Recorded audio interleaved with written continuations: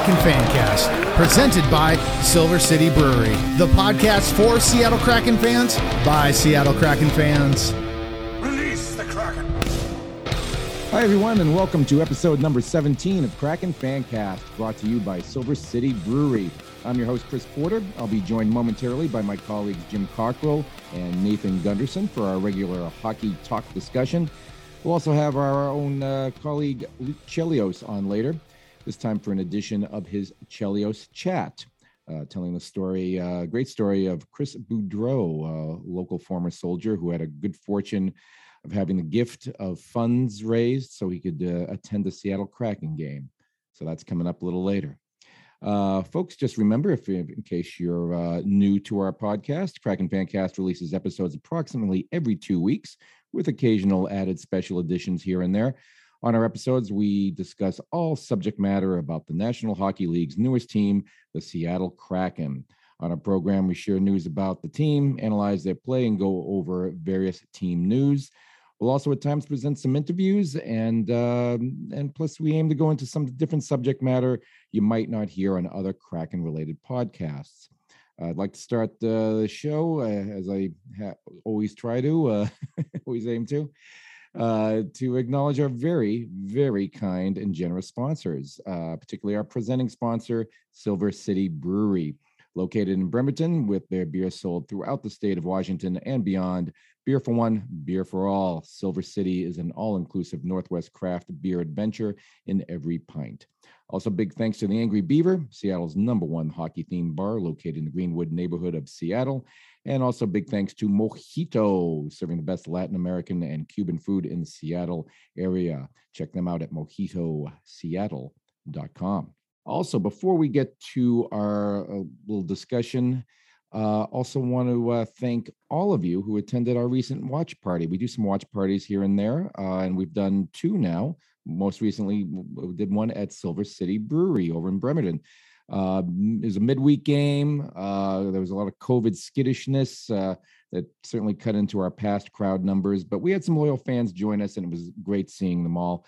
So thanks, as always, to our good buddy Keith Armstrong for putting that together and for everybody who joined us.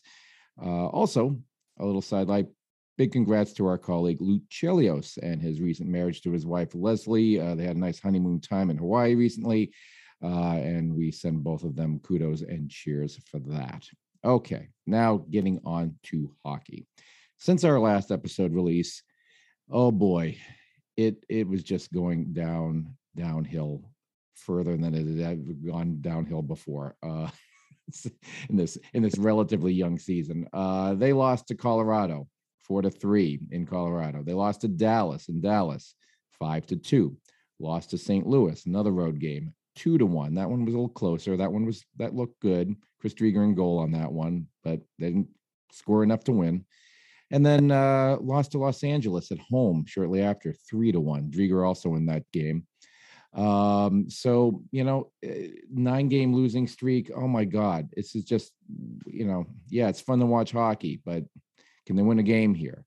But they did shortly after, or rather shortly before this recording here. The Kraken defeated the Chicago Blackhawks here at home, their first overtime win, their first shootout win, and it was a win that broke that long losing streak. Can I get an amen for that, folks? Oh my God. It was, and we're going to talk about this more. It was kind of a cathartic game to watch because for some of us, it was the first game we got to see in a while in person. And it was just a really all around great win. Certain stars of the game who we'll talk about in a little bit, but it was one of those games that shows some hope. But is this hope going to keep on going? Can we get a winning streak going? We'll see, and we'll talk about that.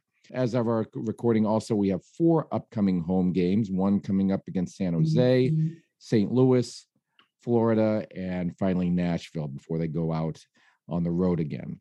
Sort of a theme of a lot of losses, but great that they broke that in dramatic fashion. Chris Driedger, who I mentioned, was playing very decently recently, and you're thinking, well, gee, maybe a starting job should go to this man. Well, not quite, just like he had some injuries in the past.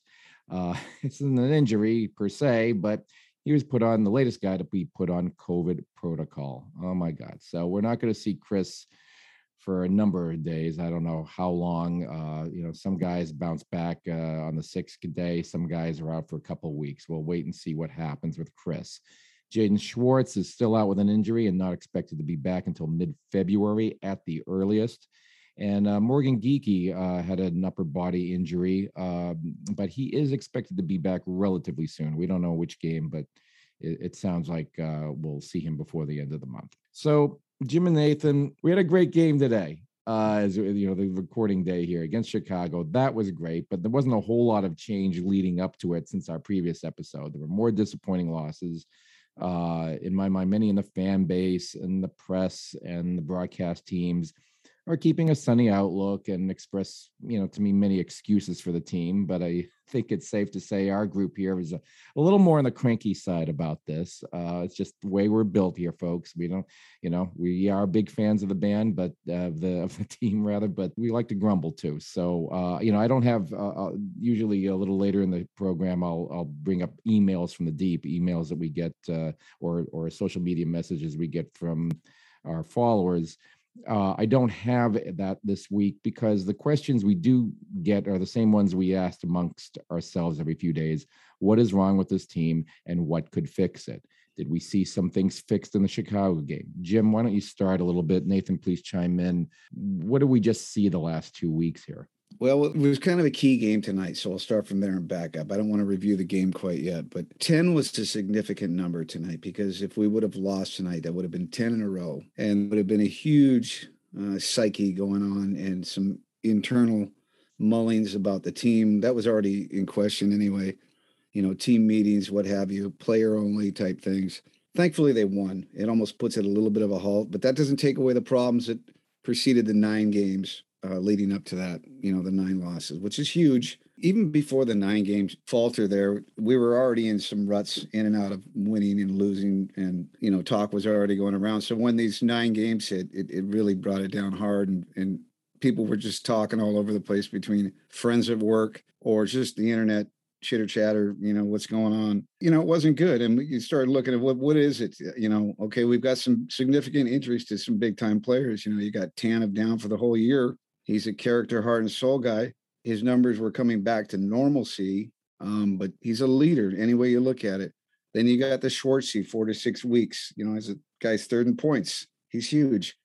And then recently Geekie with his wrist injury, which is still a little bit of a mystery, but he was finally starting to roll more so than any point of the season. So that was nice. Plus his face-off percentage ratio is really great. So that's a huge loss. Like I said, winning tonight is a huge, almost like a slate here, but still can we carry it on? I don't know. A lot of people were doubting Hax's system, including me.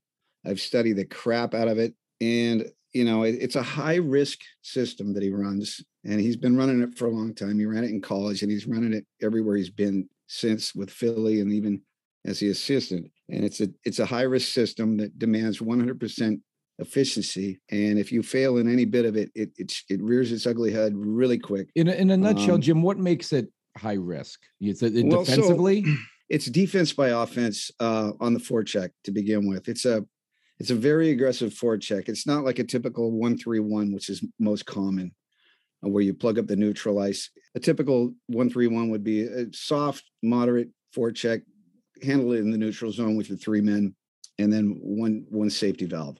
With Hakstol, it's 2 to 3 man forecheck, which is it's a cycle forecheck, and you're relying on the battles won deep and on the boards. And your defensemen tend to play a little higher between the blue and the red line, a little soft cushion to take anything that gets spoiled from the boards out.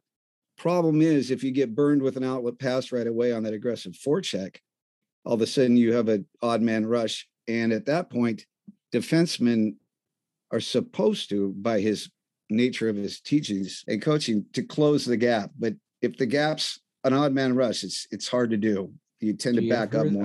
I've heard those 3 words a whole lot this year. The odd man rush. I feel like every week we hear that. That's what I mean. When it's working, it's great.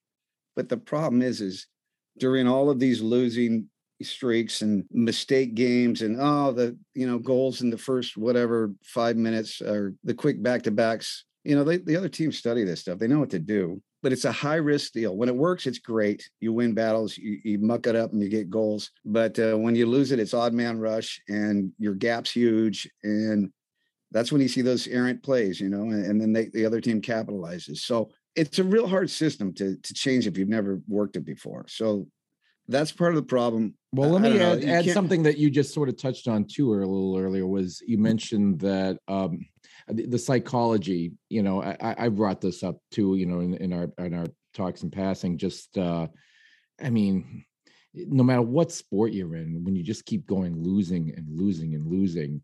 Obviously it's a physical game, but it's a mental game too. That has to hit these guys. Totally. You could see it in their face. Whether you're in person or watching on TV, you could see it in their faces. Who I could see it a lot in the face was Adam Larson. For some reason, the camera would focus in on him a lot after a goal scored upon or whatever. And he was just, he's so down. And I don't blame him. Those guys took that to the room. It doesn't matter. You can have all your coaches trying to pump you up, and it just doesn't matter. And it's depressing. So that's why tonight was so huge. I know it's one win, but man, just everything that went on in that win tonight. And like I said, I don't want to get into it until we all get into this conversation on that win, but that's what I got written down is, injuries. It was getting close to, what's going on in that room. Has he lost the room? Personally, I think, you look at tonight and there's a win, but I wanted to say he almost has. I don't know if the guys have all bought in or if they'll ever buy into that system. They got to turn it around, and obviously tonight helped. Nathan, what are your thoughts on that? I know last conversation we had, we were really down on Grube, understandably so. Then, Rodriguez got COVID, so we've got Grube for the next few days. I'm gonna leave Grubauer out of my mouth tonight. Okay, fair enough. There's other players on the team that could improve, but going back to what Jim was saying about the odd man rushes, yeah, that's when you notice that the other teams are getting breakaways, or there's 2 against 1, sometimes 3 against 1 or 3 against 2. That's the bread and butter of film for everybody that watches how we perform. My question, actually, Jim, do you ever notice, and I've said this before, that when Chris Driedger's in the net, the team seems different. It's a different fluid. Is Hakstol changing his game at all based upon who's in the net? Because it seems different all around. That is an incredibly great question that is so hard to answer, because this is commonly brought up in other teams that go through the same thing. It's happened with my favorite teams in the past, where your number one starter gets into a little bit of a struggle or definitely isn't playing his game for a streak. Backup comes in, all of a sudden he pulls a couple wins. He looks good. You'll put the numbers side by side, even though the backup tenor is not playing as many games, his numbers might look better. And people start to ask the exact same question. In our case, it has nothing to do with, say, puck handling skills of goaltender versus goaltender, which sometimes really can change a game, but they're not that different. In fact, I think probably Grubauer plays the puck more than Driedger from behind the net, but neither of them are known as playing goaltender, puck handling goaltenders. So we can throw that away. The deal is Grubauer's game has not been on. Everybody knows it. He knows it. We've talked about it. We've ad nauseum, right? People have finally accepted that. It's just a bummer. It's a rut. It's whatever. Driedger comes in, wins a couple. And by the way, when he did come in, it was his crease to lose. It was like silent starter. He's our silent starter no matter what. We're going to give him a go because we're struggling on the other side of things. He goes in, plays a game. He goes in, plays another game. He's pulling a 2.00 in 2 games on losses. Those numbers, no matter what, are better than Driedger's. It was basically his crease. He was silently the starting goaltender. Then here comes COVID. Now Grew comes back. Grew has probably one of his best games of the season tonight. So that's great for his confidence, obviously, right? Oh, so, great. Yeah. Yeah. So I think that's great. But yeah, now they're not playing any. It's just weird how that happens sometimes, I mean, here's the deal. When you're playing bad for a long time, if you play good for once, things will look really good. And then if you can build off that for even another game, then that's when we start asking questions like that. Exactly. So, Yeah. I don't want to take anything, away from Chris Drieger either. I mean, the game against the Kings, I was going around with a couple of our listeners on Facebook, just chit chatting. And one of the things they said, even though they got the loss, he wears it well. He takes it on the chin. He was doing a great job, in my opinion. It didn't go our way, but he didn't look bad to me. He looked really solid. I know it was a 3-1 loss, but it's just one of those things where there's a big difference between losing and it doesn't appear that you're trying as hard as we know you can, or you're putting it all out there, and other things are just countering in, and I'm not going to get down about, a bunch of losses like we have before. I'm really going to take this win today as just, can we get a couple more? We've got a decent homestand coming up, we're almost in the middle of, but I think that if I can get 2 more out of this homestand, I would be thrilled. I don't know. What do you think, Chris? That would be something to really build on. And I agree with you about Drieger. I mean, one of those LA goals was an empty netter at the near the end, and he let 2 goals in, and they were fair goals to let in. I thought team just didn't score. So that was the other thing, I mean, they could, how many, I rattled off all those scores earlier, 5-2, 3, there were these kind of high goal scoring games, but it wasn't on the LA one. That was where they really could have used they could have won that game 4-2, arguably, on that, but it, wasn't to be. It was, they'd show, this is the thing that we've seen all the time. And this is why I don't go along with a lot of the people who are like, oh, give them a break. It's an expansion team. They never do well and blah, blah, blah. And I get why you say that, but you know what?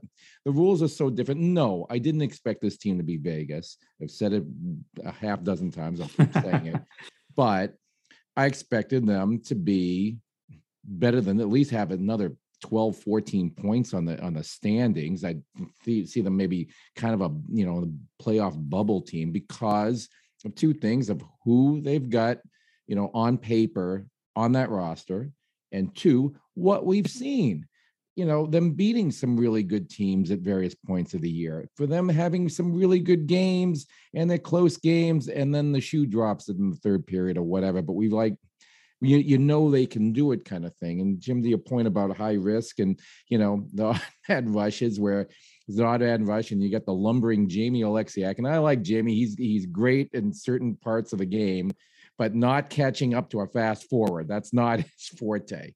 And when you see that, and it's like, oh God, here we go again. Or here we go again with the, goal in the first 5 minutes. Or here we go, hey, we just got a goal and we're ahead. Oh, never mind, it's tied. We just saw that over and over and over again. And so can we see some refreshment here? And I hope Grube, because this is a bounce back for him for confidence. Maybe he's had something a little bit tweaked and we don't know about it, but it's not so bad enough to put him on IR. You never know what really is going on unless you're there for every practice and you're right behind the guy. But, hopefully this can, because Drieger should already have confidence. I agree with you, Nathan. I think he's shown he's comfortable. If he can just stop being injured or catch COVID or something, he has some consistency here, and he's going to be in a good headspace.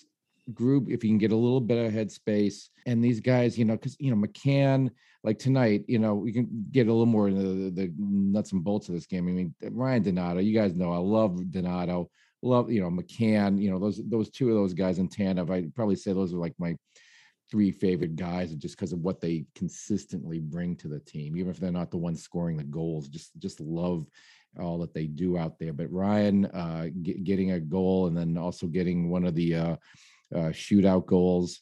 And I have to say, just on a little tangent, something I found really touching about Ryan that I want everybody to know this story.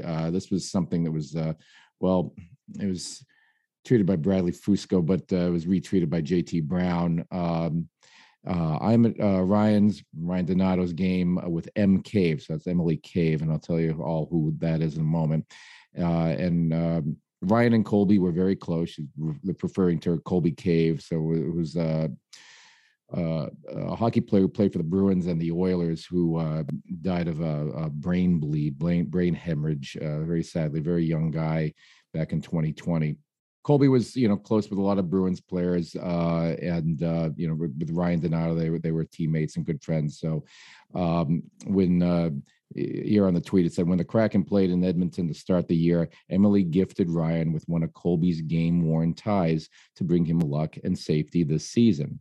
Ryan scored today after wearing Colby's tie to the game, and Emily is here to witness it. I am so grateful. So what a nice story right there. And I saw the presser afterward. Ryan was so psyched that Em was there and kind of felt like the spirit of Colby was with him as well. So that's just a good, great story. So yeah, between the whole game, group looking solid. I mean, everybody did. Everybody. I felt like defensively, Larson, Susie out there. I mean, I just felt all the guys were just playing really solidly. That Chicago team's not great, but they're not awful either, and they're going to give you a good game, even though they're not really great in the standings. But they're one of those teams I really wish, just for, I don't know, bragging purposes or whatever. I'm not expecting the Kraken in the playoffs, but if the Kraken could catch up to a couple more teams, which would include Chicago, at least in the standings, I feel a little bit better for the future next year. But anyway, lots of games left, but it was just, and everybody was so psyched. We got to see the team dog, Davy Jones.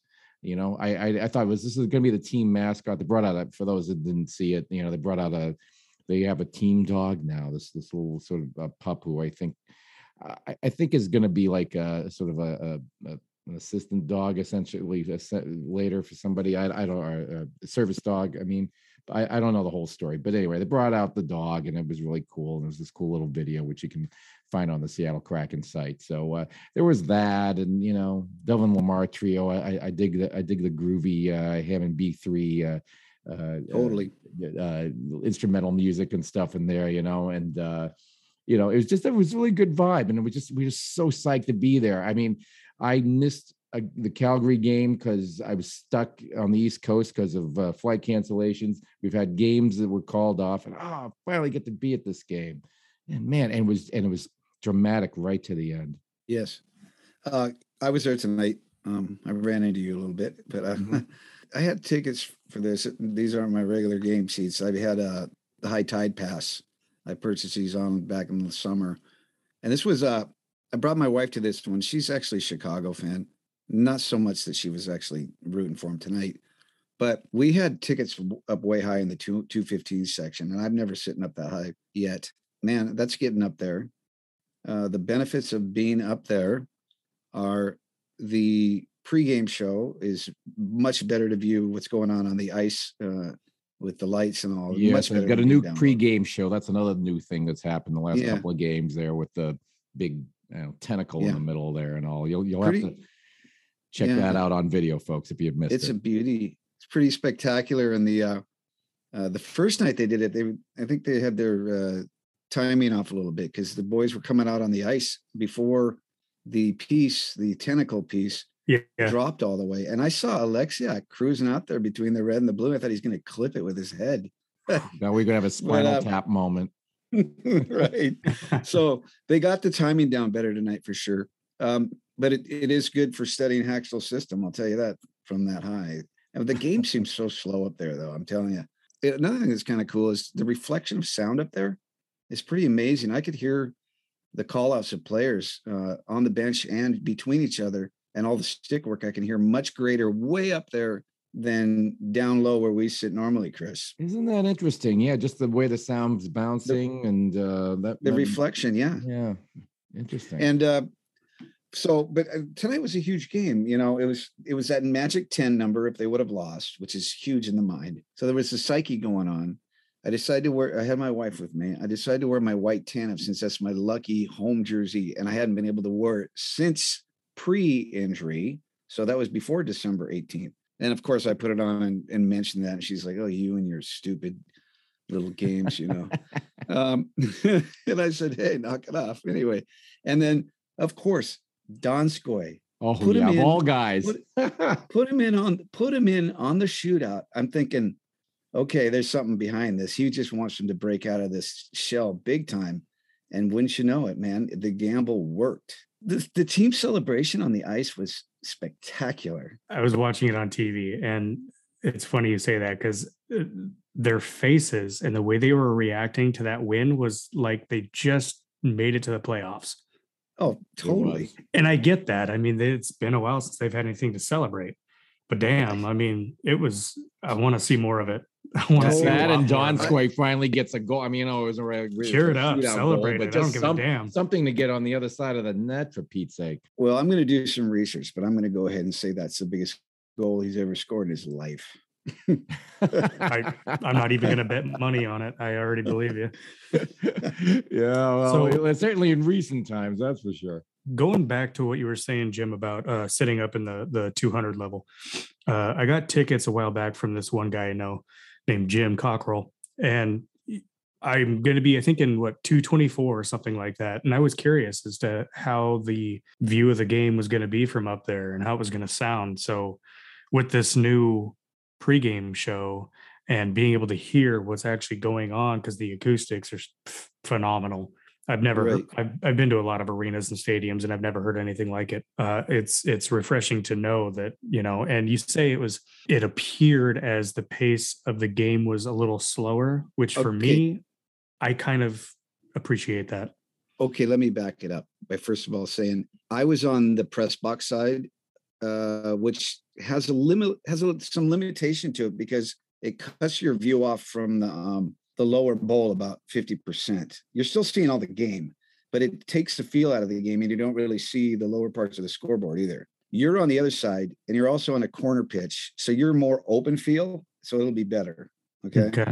Yeah. So it'll be better, but you'll be able to study the game perfectly. And the reason I said slower, that first period was a slower, feel me out type of game, wasn't it, Chris? For sure. It was, absolutely. Yeah. I mean, no score, and it was just back and forth a little bit, very even. And they seemed very, it was, I mean, the passing of the Kraken, I remember we used to, I'm looking at, the bright sides of things. I remember complaining about the passing earlier in the year, even when they were winning some more games. That's been a lot more crisp in my mind. Yeah. I got to watch it a little bit like you, Jim. I wasn't in our regular seats. Our friends were, but I was over on section 22. So shoot one side for the Kraken, but kind of in the corner. It was above one of the entrances, corner entrances. So that was an interesting perspective because nobody's in front of me. And I could, in a weird way, just because of that angle, I could kind of see what was going on a little bit better than our section 16 seats, a little bit better. And it was different angles. So it's interesting. So I bring that up because it's kind of fun to have a situation where you can look at the game from different points of the arena throughout the year. If you get a chance to do that, I think this brings you a little different perspective or more perspectives of the game that way. Somewhere along the line, I would love to watch, even though they're like, oh, nosebleeds, not necessarily. You're just going to get another feel for the game, another experience that I think is certainly worthy. And that's really interesting what you said about the sound. So, and I'm sure a little that's done because the concerts that they're having, and they really care about the acoustics, but everybody's yelling and screaming down that lower bowl, and just kind of the way the pitch is, that's not coming up so much, and so you can hear the guys yelling at each other. That's really cool. Yeah, it was bizarre. I mean, you could hear the stick action, the board action, everything, because it's just shooting straight up, and then reflecting right off the roof down on the baffles. Yeah, I've talked to a couple of season ticket holders, even a couple of our listeners and stuff, that they're happy with, I don't call them nosebleeds anymore, just because, sometimes that's the price point somebody's at, and they're in there, and they're enjoying their seats, but they say they like it a lot. Again, they've been to other arenas. One guy grew up in Anaheim. He's been to countless Ducks games, and he said, but this just looks and sounds way better here. And he's happy with his seats, and he's 4 rows from the back, like the touching concrete. So, but he enjoys it. He loves it. Well, and that's the thing about this arena. Nosebleeds is an old term. I don't know how many decades old. And I think, that was started by those old arenas, the old Madison Square Garden, the old Boston Garden, where I had seen some games. And oh my God, if you were really, they really were. It was such a pitch. It was so up there. there were like steel beams in the way. If you were far enough up, you could only see 2/3 of the rink. And you really would get a nosebleed. You really would get a nosebleed. And then plus you have that nosebleed, plus of all the cigarette smoke that they used to allow in the arenas back then. And it wasn't acoustically built for a concert. So add all of that in, yeah, you were getting a nosebleed. But even like some of the newer arenas, yeah, there's no bad seat in the house. I mean, people say that all the time, and it's at the Climate Pledge, and it really is true. So coming up, guys, as I touched on earlier, we got San Jose on the 20th. Our episode will probably come out a little after that one, but then St. Louis, Florida, and Nashville. They beat Florida earlier. Granted, it was way earlier in the season, but got some confidence against them. It was a close game against St. Louis. I think that's winnable. They did beat San Jose earlier, and play well against Nashville. So I mean, these are games that they've shown good things against those teams in the past. So hopefully they can take this and move it forward. Any particular things about any of those teams, guys, that's notable? No, I mean, on paper, obviously you want to go oof, but like you just said, we have played well against these clubs. We're at home, and let's not forget. You would think Chicago. You had said, they're not the greatest right now, whatever. They were on a 4-game roll before this game tonight out west, or on the road. So that they were doing okay. I mean, so it was a takedown any way you look at it tonight. Those games coming up, they're going to be tough. I'm looking forward to it. It's probably my biggest personal game run for a while before the total February shutdown, unless they reschedule those COVID cancellation games. Which games are these that you're going to be at? Oh God, I just know a lot. The only one I sacrificed was the Florida game. Okay, yeah, I'll be at the San Jose and Florida game. I won't be at the San Jose, but I'll be at the others.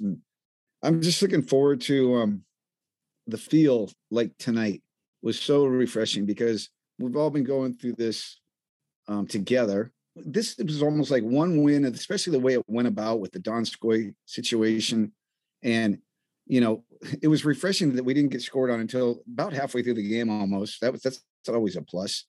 And, we were able to answer back reasonably quick and then took it to OT and then took it to the shootout, and Mr. Donskoy got that.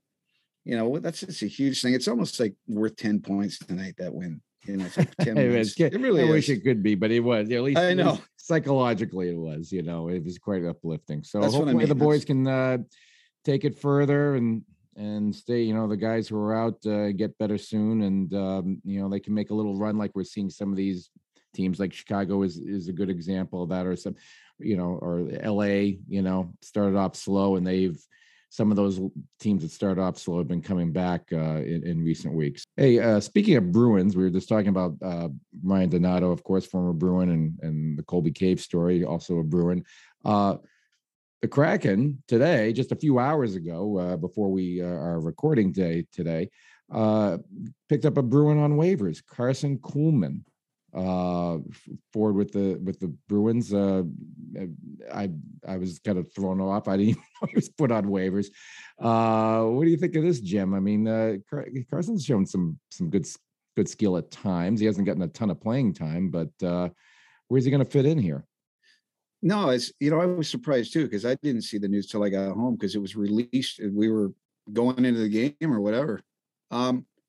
So it's interesting because, I mean, I like any Bruin, whether he struggles or not, but Carson he's a 4-year pro. He's out of Minnesota. He's 26 years old. He had when he was with the Bruins, he had some shining moments. He was a fourth liner for the most part. A smaller frame, 5'11", like 185, but he's a gritty guy in the corners. He was kind of known for getting some big goals here and there, when the team needed him. He got moved around some back and forth between Providence. At one time, he was actually up on the second line, which was kind of surprising. He had a little run there that was doing pretty well, but his numbers have never been something to write home about. He's got 75 games under his belt. He's only got 15 points, but he's a centerman, natural centerman.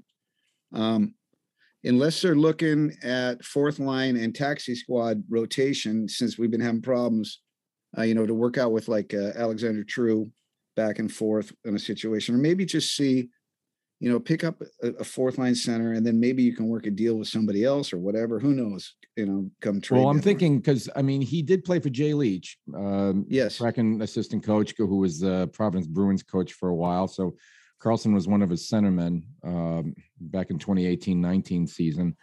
I'm figuring Jay was like probably thinking, okay, this is a guy I know and could fit in here in the system. So it's an interesting pickup. Obviously they're dealing with some little bit of injuries and maybe they think that they'd rather stick with Carson than who they've been bringing up and down from Charlotte. Yeah. So that's kind of what I'm thinking. It may make a piece available come deadline time too, or something. You just never know. And you know what? He played in the WCHA, so old Hacks might have seen him roll through a lot with Minnesota Duluth when he was coaching. Oh, true. And liked what he saw. I don't know. Yeah, be interesting to see. All right. Well, guys, thanks so much for all your insights. Before we get to our segment with Luke Chelios, I want to take a moment to tell you about our Patreon page. Patreon is a membership platform that makes it easy for creators to get funding. Putting this podcast on takes a lot of time and finances for things like equipment. So sponsorship and Patreon funding helps us keep doing what we're doing. For patrons, it's a great way to join their favorite creators community, help with funding, and get some perks along the way. So you can go to patreon.com/KrakenFancast or KrakenFancast.com/Patreon and make your way there. You can start with $5 a month or even more. There are different tiers, so the more you donate to support, the more perks you can get. We really appreciate it. Some perks include things like getting your emails read on our program, getting shouts out, getting some special recordings that we do, all kinds of things. And then also we are eventually going to get some merch opportunities. I know all we have is our stickers right now, but we do plan to get some more things. So that'll be offered up to Patreon patrons as well. And we thank all of those who have signed up so far, and we appreciate everyone's consideration for it. And we want to give a big shout out to our newest. What? Say that again. A big shout out to our newest patron on Patreon, Marianne Gunderson, who may or may not be related to Nathan. It is a mystery, but we thank Marianne for her support and generosity, whether or not Nathan is her favorite person on this podcast or not. So anyway, cheers to Marianne. All right. Luke Chelios with a Chelios chat this time. Christopher Drow, take it away. Luke Chelios here with another edition of Chelios Chats. Today we have a very special guest, a major Kraken hockey fan with quite a story. Welcome, Chris Boudreau from Port Orchard. How are you doing today? Great. Recently, about 100 fans raised over $2,600 for some U.S. military veterans, including Chris Boudreau, across the water to attend a Kraken hockey game. And we raised $2,600 through the Kraken Fancast and a few other groups of Kraken hockey fans. So tell us about your day on December 18th when you attended the Climate Pledge Arena. Well, I got up, got all my Kraken gear on to start the morning, and then I went to a coffee hour. I was really anxious, excited, trying to pass the time until I got on the bus. And then the time came and they showed up early, got me to the ferry early. Everything went off without a hitch to get me to the Climate Pledge. Well, the fans are excited to hear your story, Chris. And you and two other veterans and your daughter, Elle, from Bellingham, were able to get together, Section 7. The Edmonton Oilers and Connor McDavid and Leon Draisaitl, probably the two best players in the league, came to Seattle for Chris Boudreau and a few veterans to join us in a crowd of 17,000 fans. What a game it was. Tell us a little bit about the game and who you're cheering for, which players you love. Well, I was cheering for the Kraken, of course, but I picked that game because I wanted to see Draisaitl and McDavid in action. I know we won the game before when they were here. That was actually the Hockey Fights Cancer night, and my dad passed of colon cancer in 2015, so he was definitely in the house that night. Also, when the puck dropped, there was a fight within 5 or 10 minutes, and we scored on that. It wasn't a power play, it was 4-on-4, but we scored the next 2 goals, and I was pumped. Chris Boudreau is an amazing man. Tell us a little bit about your military story growing up out east, and we'll go from there with some more questions and find out more about our special guest, Chris Boudreau, today. I was born in northern Vermont near the border of Canada. That's where my family's from. Graduated high school in 91, joined the Navy in 90. I signed for delayed entry for Desert Storm. Graduated in June of 91, went off to boot camp in August 91, went to my ship in 92 after I graduated from A school in Florida.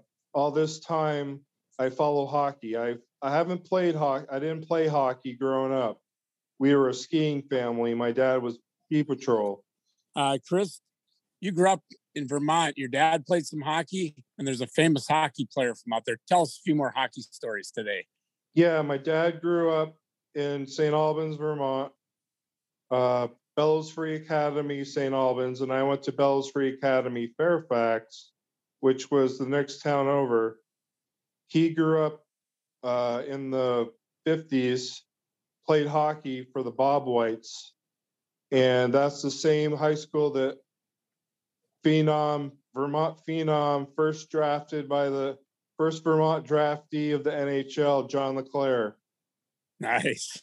And now, Chris, you want to talk a little bit about what we do in the future. Starting January 1st, we're going to launch a new GoFund campaign and bring in several of our VIPs and people around North America to not only help some disabled veterans, but a few special other people get to some Kraken hockey. So tell us a bit about your vision and what you would like to see going forward, and we're going to help you with it. Okay, well, my vision, being a disabled veteran, being in this situation, seeing how hard it is to do stuff, I see how there is brotherhood in sports, also in the military. But when we sign on the dotted line, we're serving our country. You know, during the Super Bowl, they show the film during Thanksgiving, they show the film of service members overseas, what have you. They're watching the game and they cheer. But once we get out, it's like we're not forgotten, but we're kind of put to the side. And especially with this, there's a new generation of veteran now with OIF, Operation Iraqi Freedom, and Operation Enduring Freedom, Afghanistan, and Desert Storm, Desert Shield, where these veterans are basically 55 and under, who there's a high rate of suicide, 22 a day. There's a nonprofit or an organization that recognizes that, and there's bracelets and T-shirts for that. And what I want to see is that cities that have sports come together and get a fleet, maybe 2 or 3 shuttle vans that hold 3 to 5 veterans that can be strapped in with wheelchairs, or other fans who are ADA who need assistance, and also carry the PTSD veterans who are ambulatory, but the mental health is a real thing. I've been through it. I go through it every day. I know what they're feeling.